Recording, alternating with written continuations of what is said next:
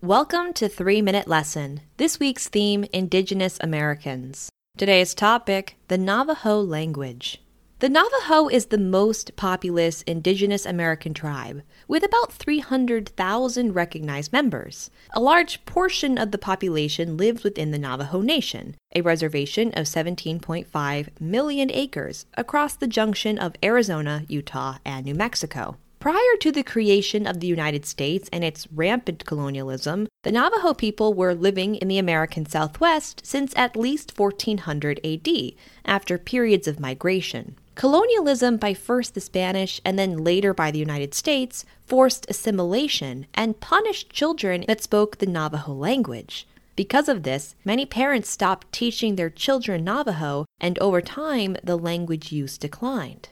The Navajo language up until the 1930s did not have a written form and would not develop a dictionary until years later. For this reason, Navajo was used during World War II as a type of encryption. The use of Native American languages as codes were quite common in World War I and II, as it was impossible to learn or decipher as a highly localized language without a dictionary. Navajo grammar is also quite different from English, German, and Japanese. In Navajo, the verb relays far more information than how verbs are typically used in English.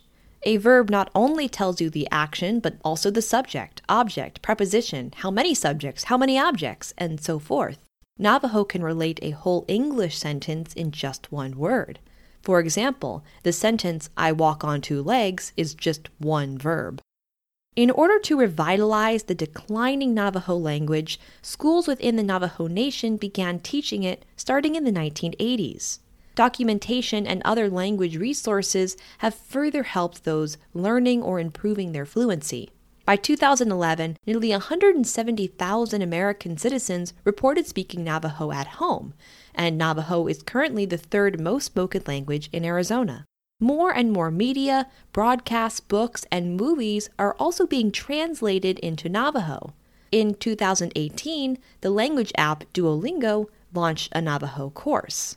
As of today, Navajo is growing, with many more people learning it as their first or second language.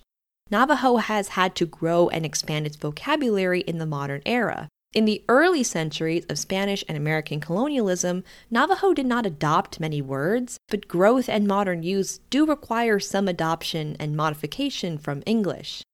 Hopefully, with the way things are going, Navajo will continue to expand and rebuild after years of colonialism trying to erase it. This has been your 3-Minute Lesson. We will be back on January 4th with new weekly episodes, so see you next year. Have future episode ideas? Email us at 3minutelesson@gmail.com. One word and the number 3.